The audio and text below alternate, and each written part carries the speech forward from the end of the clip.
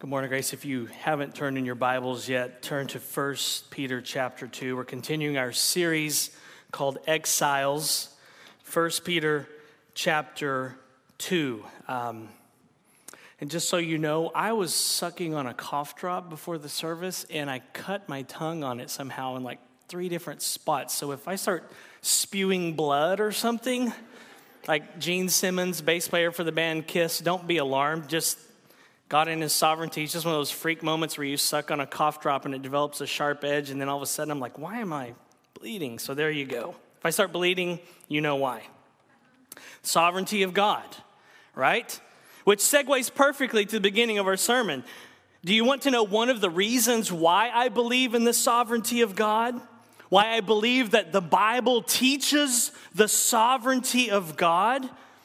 Why I believe what the Westminster Confession of Faith says when it describes the providence of God or the sovereignty of God. In chapter 5 of the Westminster Confession of Faith called Of Providence, it says this: God, the great creator of all things, doth uphold, direct, dispose, and govern all creatures, actions, and things, from the greatest even to the least, like cutting your tongue on a cough drop, by his most wise and holy providence, according to his infallible foreknowledge, and the free and immutable counsel of his own will, to the praise of the glory of his wisdom, power, justice, goodness, and mercy. I believe in the sovereignty of God. And one of the reasons why I believe in the sovereignty of God is that I grew up in the 70s and played on school playgrounds in the 70s. The playground equipment that I played upon as a child is one reason why I believe that God, in fact, does uphold, direct, dispose, and govern all creatures, actions, and things, from the greatest even to the least, by his most wise and holy providence. Because the playground equipment that I played on as a child in the 70s and that many of you played on was a death trap. How were kids not killed every single day playing on that equipment? Think about the playground merry-go-rounds in the 70s. All the kids would grab a bar and start running, and when the merry-go-round reached about 35 miles per hour, you would try and jump on. And every time there was a casualty, someone wouldn't be able to land on the merry-go-round. So some kid's body would be dragged until he released, or some kid's body would get hammered by the metal bar and their body would be slung across the playground. Oh, to be sure, in first grade, we were not yet taught Newton's first law of motion. An object in motion stays in motion until acted upon by an outside force. We did not know that from the textbook. We knew that from experience. We had seen kids not submit to that law. We had seen kids buck against Newton's first law of motion, and we had seen them try and jump onto a moving merry-go-round, and we had then seen them get acted upon by an outside force, namely said merry-go-round. There was always some kid who thought that they could time it just right and jump onto a merry-go-round that was going 35 miles per hour. How were there not multitudes of deaths and broken bones every day on school playgrounds in the 70s? Answer: the sovereignty of God. And think about the paint that covered these death traps, also known as playground equipment. They were all covered with layer after layer, coat after coat of lead-infested paint. And you could see the layers as they chipped away. And they would always chip off, and there was always some kid who would put some of those paint chips in his mouth. How did kids not get lead poisoning every day in the 70s? Answer: the sovereignty of God. And what about the teeter-totter, the seesaw? There are chiropractors who stay in business today because kids played on teeter-totters in the 70s. Because what happened every time you got on that seesaw? What happened every time you got on that teeter-totter? You would play gleefully with your friend up and down, up and down. And as you were going up and down, up and down, up and down, you were both just waiting to see who would make the first move. And the move to which I am referring to is where you suspend your friend in the air, and while your side of the seesaw is on the ground, you would get that sinister look in your eye, and then you would just stand up and let go. And your friend would learn about Newton's law of gravity in that moment. Your friend would be punished because you bucked against Newton's law of gravity. Your friend would learn that gravity always wins. Your friend would crash to the ground, and your friend is having back surgery today. How were kids not killed every day in the 70s? Answer: the sovereignty of God. So allow me to add something to chapter 5 of the Westminster Confession of Faith. God, the great creator of all things, doth uphold, direct, dispose, and govern all creatures, actions, and things on all playgrounds and on all playground equipment, from the greatest even to the least, by his most wise and holy providence, according to his infallible foreknowledge and the free and immutable counsel of his own will, to the praise of the glory of his wisdom, power, justice, goodness, and mercy. Everything that God does in this world, he does for his glory, even on school playgrounds. Everything that God does, he does for his glory, for his fame, for his reputation. Everything that God does in this world is to highlight and spread the fame of who he is. Everything that God does is meant to display the glory of his grace. Everything that God does is meant to stir the hearts of his people so that they, by the Spirit of God, may find their joy in his Son, Jesus. And everything that God asks of us is the same. And that's why our mission statement here at Grace is this: we exist to ignite a passion in every person to glorify and enjoy God everywhere and in everything. We want to spend our energies here igniting the same passion that God has for his glory in the hearts of every single person. We want to see people come to see and to savor Jesus Christ and to enjoy him everywhere they go and in everything that they do. And when we do that, we glorify God. But here's where the rubber meets the road for all of us. It's in the relationships that Peter will address in the next section of his letter. Peter will explain how we can glorify God in relationship with our government, in our workplace, in our marriage, and in our church family. Everything that God does, he does for his glory. Everything that God does, he does for his glory to be seen and to be delighted in. The Hebrew word for glory is kavod. In Scripture, it means weight. It means heaviness, and therefore it means importance. It's like people used to say in the 70s, whoa, man, that's heavy. That's the idea behind God's glory. It means, as Alan Ross says, that God is the most important or preeminent person in this or in any other universe. It means weightiness. So when someone is important, what do we say? We say they're throwing their weight around. That's the idea behind God's glory. So God does everything for his glory, for his weightiness, for his heaviness, for his importance, so that people would see it and say, whoa, man.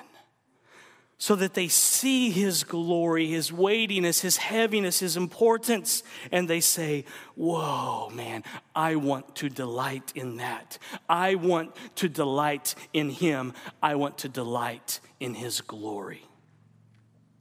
And that's how God wants us to interact with our government. That's how God wants us to be as his representatives in this world. That's how God wants us to live in relation to the authorities in our lives. That the way we interact, the way we submit to, the way we make ourselves subject to the authority in our lives would be in such a way that the watching world would see Christians and see the church and say, whoa, man, that's heavy. That's what Peter is trying to get across to his readers. He's telling them this in this paragraph that we'll look at today. When you go down, God goes up. When you go low, God goes high. When we realize as Christians that we have all that we need in Christ, then we are free to submit to and serve others. When we realize that we are free in Christ, we can then humble ourselves in the various relationships in which we find ourselves. And then when we get low, when we go down, when we serve, when we submit, then God is lifted up. God goes high, and God is seen for who he is, the most important and preeminent and all-satisfying person in the universe. And so let me give you a picture this morning to help you. You're wondering, why did you start talking about seesaws? Well, here's why. Think of it this way. Think of a teeter-totter or a seesaw. We're called to be seesaw Christians. We're called to be teeter-totter Christians. We are on one end of the seesaw, and God is on the other. We, frail, weak human beings, are on one side of the seesaw, and the infinitely glorious triune God of the universe is on the other side. Now, according to gravity and basic playground rules, if God is on one side and we are on the other, who's up in the air? Who is the one who is suspended in the air? It's us, because of God's weight, his heaviness, his glory. But in God's economy, he has designed it that as we submit as human beings made in his image, as his representatives, as we submit to the authorities in our lives, we tip the teeter-totter, and then God is seen for who he is, the infinitely glorious, all-satisfying God of the universe. And it's strange because his glory, his weight, his heaviness, his importance is seen in this world when we, weak, frail human beings, get down, when we get low, when we serve, when we submit, when we subject ourselves to the authorities in our lives. That's what Peter is saying in this paragraph today. He's saying that we should be teeter-totter Christians. We should be seesaw Christians, that we go down and God goes up. We go low and God goes high. So let's get to the text. 1 Peter chapter 2, beginning in verse 13. Hear the words of the infinitely glorious, all-satisfying God of the universe. Be subject for the Lord's sake to every human institution, whether it be to the emperor as supreme or to governors as sent by him to punish those who do evil and to praise those who do good. As believers in Jesus Christ, as God's adopted children, as Christians and disciples, as those who are in union with Christ, we are called to submit to every human institution ordained by God. And Peter has in mind here the relationships that he will address in his letter, starting with the government, and then he'll move to our workplaces, and then in our marriages, and then in our church family. But Peter also has in mind any relationship whereby we have superiors or authorities over us. We are called as Christians to submit and subject ourselves to any authority that God, in his sovereignty, has placed over our lives. And the idea behind the Greek word for the phrase be subject is one whereby an army would arrange itself in military fashion under its leader. It's a military term. It means to fall in line, if you will, to get in formation. We are called to submit, to subject ourselves, to fall in line under any authority that God in His sovereignty places in our lives. But we don't like to do this, do we? We don't like to submit, do we? We buck against that. We don't like submission. We think submission is a 4-letter word. Submission is the new S word. And yet Peter will say in verse 16 that true freedom comes when we learn to submit, when we learn to live as free servants or free slaves. But we don't like submission, do we? Submission is a 4-letter word in the church these days. Submission has fallen on hard times. It's a dirty word. We don't like to submit. Submission is the new S word.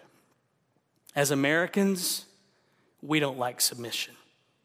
And that should not surprise us because this country was founded on rebellion, not submission. You understand that, right? This country was founded on rebellion, not submission. Let that sink in for a moment. The founders of this country rebelled against their governing authorities in England. So, as citizens in the United States of America, we don't like submission. And yet, Jesus in John 8, and read it sometimes, Jesus in John 8 will go out of his way to say that when we submit to the authority in our lives, we find freedom.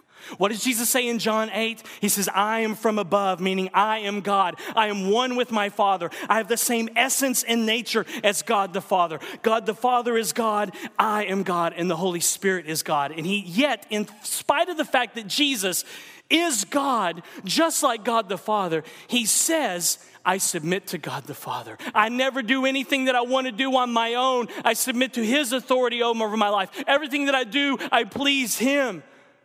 And then Jesus goes on to say, you shall know the truth, and the truth shall set you free. Oh, we all know that phrase, don't we? Because this crept into pop culture. People in the world will say, the truth shall set you free.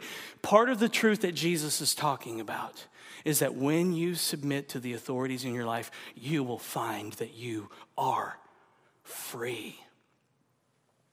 Submission has fallen on hard times in American evangelicalism. The church doesn't value the one thing that just may set us free. Submission has fallen on hard times in the Western American church, in American evangelicalism. But what does Paul say in Romans 13? He actually says everything that Peter says here in his letter. Read Romans 13 sometimes. But what does Paul say specifically in Romans chapter 13, verse 1? He says, let every person be subject to the governing authorities. But wait a minute. What's the very first question that comes to our minds as submissive, hating Americans? What's the first thing that comes to our mind when we hear that verse? The very first thing we think of when we hear Paul say, let every person be subject to the governing authorities, and the very first thing that we think of when we hear Peter say, be subject for the Lord's sake to every human institution, the first thing that we think of is, when is it okay not to submit? The first thing we think of when we hear Paul and Peter say, let every person be subject to the governing authorities, or be subject for the Lord's sake to every human institution, the very first thing we think of is, when is it okay not to submit? Romans 13:1 does not even entertain that question. 1 Peter chapter 2, verse 13 does not even entertain that question. Romans 13:1 and 1 Peter 2:13 are not even interested in that question. But the first thing that we ask is, when is it okay to rebel? You see, it's just part and parcel of being a Christian in the United States of America.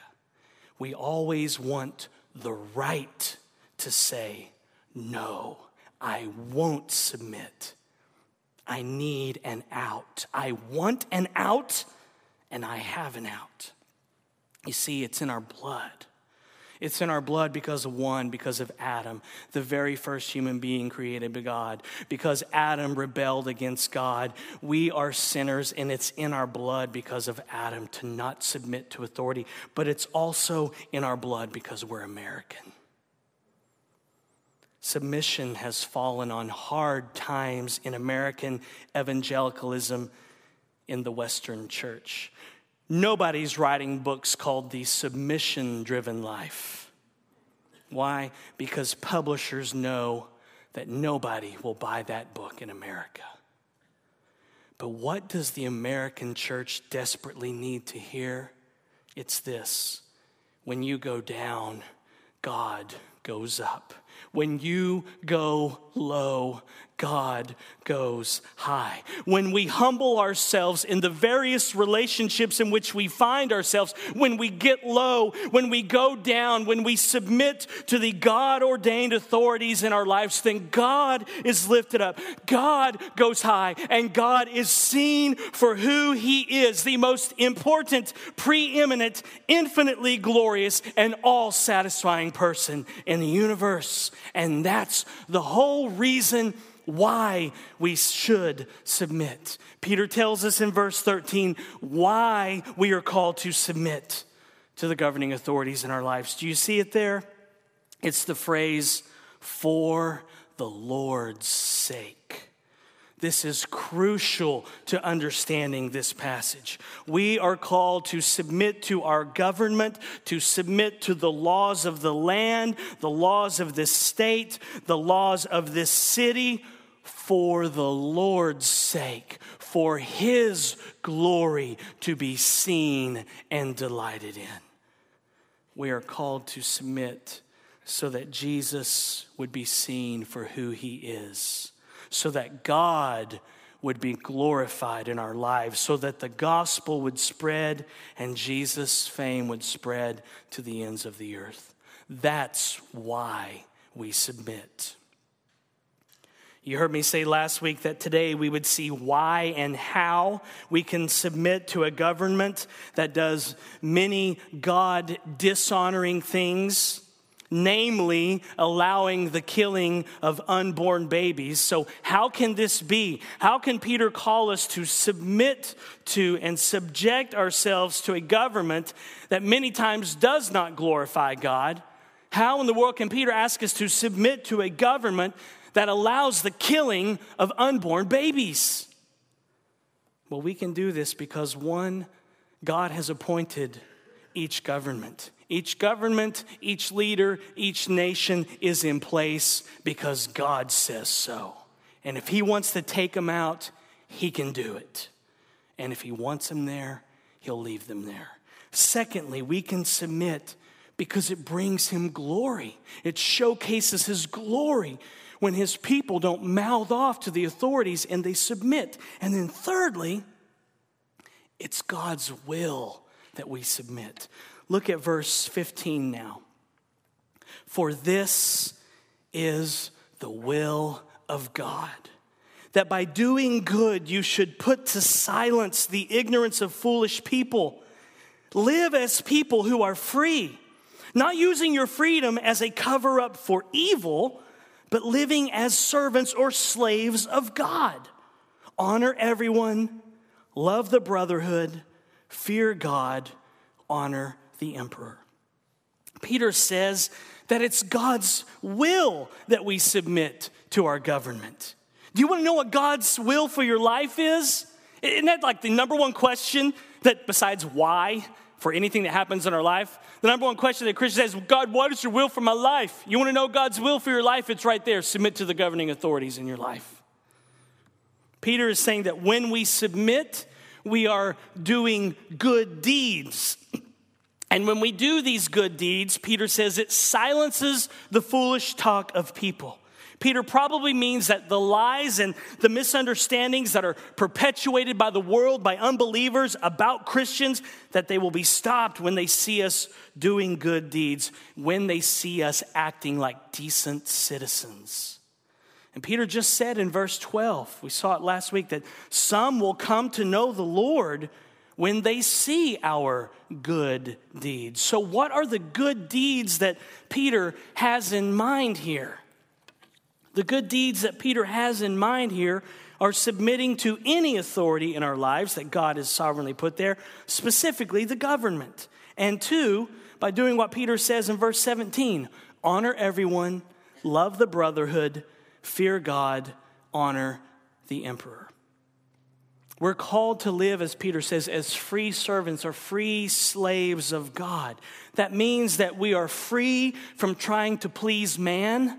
We are free from trying to earn God's favor through our goodness. We are free to love and serve others because of what Jesus has done for us. We are free to be merciful to other people because Jesus has had mercy on us. So when we live as free servants of God, we don't use our freedoms in Christ to do evil, selfish things, but rather we do good deeds to serve others. And when we do that, then God is glorified. When we live as free servants who submit to authority and obey the laws of our land, and we honor other people who are made in God's image, and we love fellow Christians from the heart, and we fear the Lord, and we honor our president, then God is mightily glorified. So here's what Peter is saying here. Live as people, as God's chosen people. Remember, we saw that a few weeks ago in verse 9. Live as people. Live as God's people, he says, who are free. Free people don't have a master, right? Live as God's people who are free, who have no master, who have no rules imposed on them, no taskmaster over them, whipping them and beating them and saying, get to work and do it. He says, live as free people. God's people who have no master, beating them down, yelling at them. But he says, don't use your freedom as a cover-up for evil. Meaning, don't think that since you're a part of God's chosen people and you're made right with him and you're free and you have no master over you, then now you can disobey the laws and you can disobey the government and slander the president and do evil, like verse 13 says. He says, but instead, living as free servants, like slaves who have a master, like servants of God. And what did Peter say to us in chapter 1? That God is our Father. He's our Father now. We're free and we serve a Father, not a master who's lording it over us, whipping us and driving us with the law, but a Father. Free people don't do evil things that Peter is talking about, like breaking the law, disrespecting the government. But you're thinking, wait a minute, I'm free, I'm a part of God's people, and I do those things. Yeah, join the club. None of us are this free all the time, are we? We all do the evil that Peter is speaking of here, and we break laws like the speed limit, which I broke yesterday. You probably don't want to admit it, but I did. I did see someone in the roundabout, and Heather called me out, and I was like, and she said, that's a glorious person created in the image of God. And I was like, look at that glorious person. Caught myself in that moment thanks to my wife. But did I go over the speed limit coming back from Pismo Beach yesterday? Yes, I did. Looked down, I'm like, 82. I'm glad I live across the parking lot, because if not, I know there are a lot of cops here today. You guys would be following me on the way home. We all break the law all the time, don't we? And we disrespect our elected officials. So another way to say it is this. A sign of your freedom in Christ is that you obey the law of the land. You honor your president. You submit to authority. Therefore, you can tell how free a person is in Christ by how well they respond to authority. Ouch. You can tell how free a person is in Christ by how well they respond to authority, by how well they submit to their government. Ouch, that hurts. But how do Christians sometimes interact with our government and the elected officials that we disagree with? We're awful sometimes, right? Can I say this without anyone throwing tomatoes at me? In case some of you granola people have some tomatoes in your purse. Can I say this? Christians are sometimes the worst citizens. Christians sometimes are the worst citizens, aren't we? And that makes the world speak ill of us. So many times we fail to show honor to our president, our elected officials, people in places of authority, and that's why we need to hear Ray Ortlund this morning. He said this, our citizenship is for the Lord's sake. The will of God enters into our politics, but not in the way that some Christians think. The basic point in these verses is clear. Fit in, cooperate, make a positive contribution. I see no room in these verses for waging a culture war. But if we don't do that kind of Christian politics, then how do we know if we're getting about it right?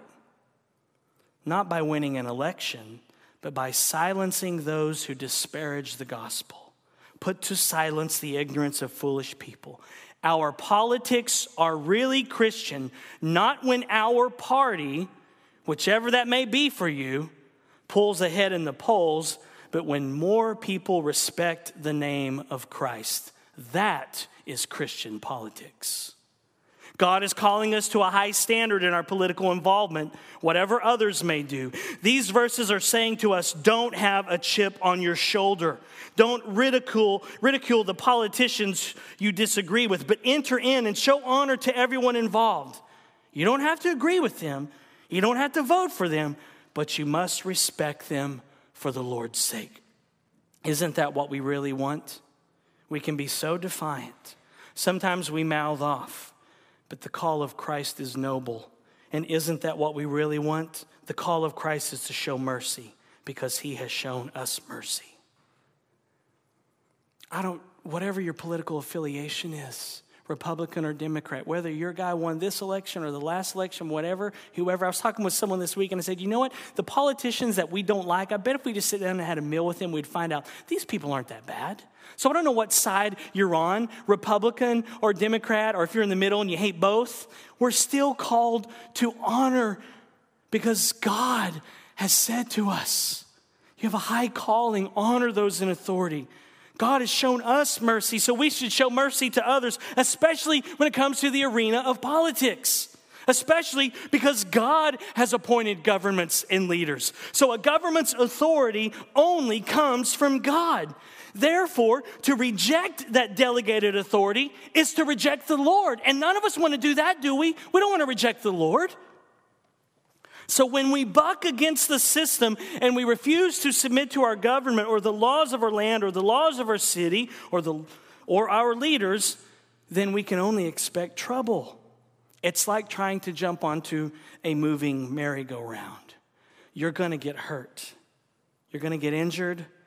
You're going to get flung around. And that's why Peter says in verse 14 that the emperor and governors punish those who do evil and praise those who do good. Our government has laws in place, and when we obey them, we experience praise, meaning we aren't punished. We don't get tickets. We don't get put in jail. But if we buck against the system, it will be like trying to jump on a moving merry-go-round. There will be pain. We will be punished. So in our day, the punishing ordinarily looks like this. You run a red light, you get a ticket. You go over the speed limit, you get a ticket. I didn't get one yesterday. I wasn't trying to go over the speed limit. I just realized I just confessed that. And there's people working the city here and cops. I'm going to be in cuffs before this sermon's over. You fail to pay your taxes, the IRS comes a knocking, you don't cut the grass, the homeowners association finds you. That's what it looks like in our day. Derek Cleave says, Christians can have no truck with anarchy. I must drive within the speed limit, and I must pay the taxes which the state demands. The God we profess to trust is a God of order, and to maintain the order of society, we must follow the rules. We're called to submit not just to our government, but every human institution where we find ourselves. The school we attend, our workplace, the homeowners association of our neighborhood, our parents, church leaders, etc. And we do this for one reason, for the Lord's sake, to glorify God and to tell the world just how good our God is. Remember, when you go down, God goes up. When you go low, God goes high. God is lifted high when you humble yourself and you go down and you submit to the government. God is lifted high when you humble yourself and get low and submit to the speed limit. God is lifted high when you humble yourself and go down and get low and subject yourself to every human institution you find yourself in relationship with. But what about when our government or the authority over our lives wants us to do something that goes against God's word, that goes against Scripture, that goes against the Bible? What do we do then? Remember, the typical American evangelical response to Paul's words in Romans 13, which are exactly what Peter says in his letter, the typical American evangelical response to let every person be subject to the governing authorities is this: when is it okay not to submit? When is it okay to rebel? Well, finally, here's the answer. We are to submit to every authority that is placed over us in this world, except when that authority commands us to do something which God forbids, or they forbid us from doing something which God commands. Now, let me say that again. We are to submit to every authority that is sovereignly placed over us in this world, except when that authority commands us to do something that God forbids, or they forbid us to do something which God commands. So there will be times when we collide and when we crash against our government and authorities like a merry-go-round. There will be times in our lives when we collide and crash against our government or other authorities like a kid jumping on a merry-go-round. If they tell us to do something that God forbids, then we respectfully, and that's a key word here, we respectfully say no. For instance, if the government came in here and said that all pregnant women in this church had to have an abortion, we would respectfully disobey. Or if the government forbid us to do something that God tells us in His Word to do, then we would respectfully disobey and thus obey our God. Otherwise, our citizenship should be one where Jesus is exalted.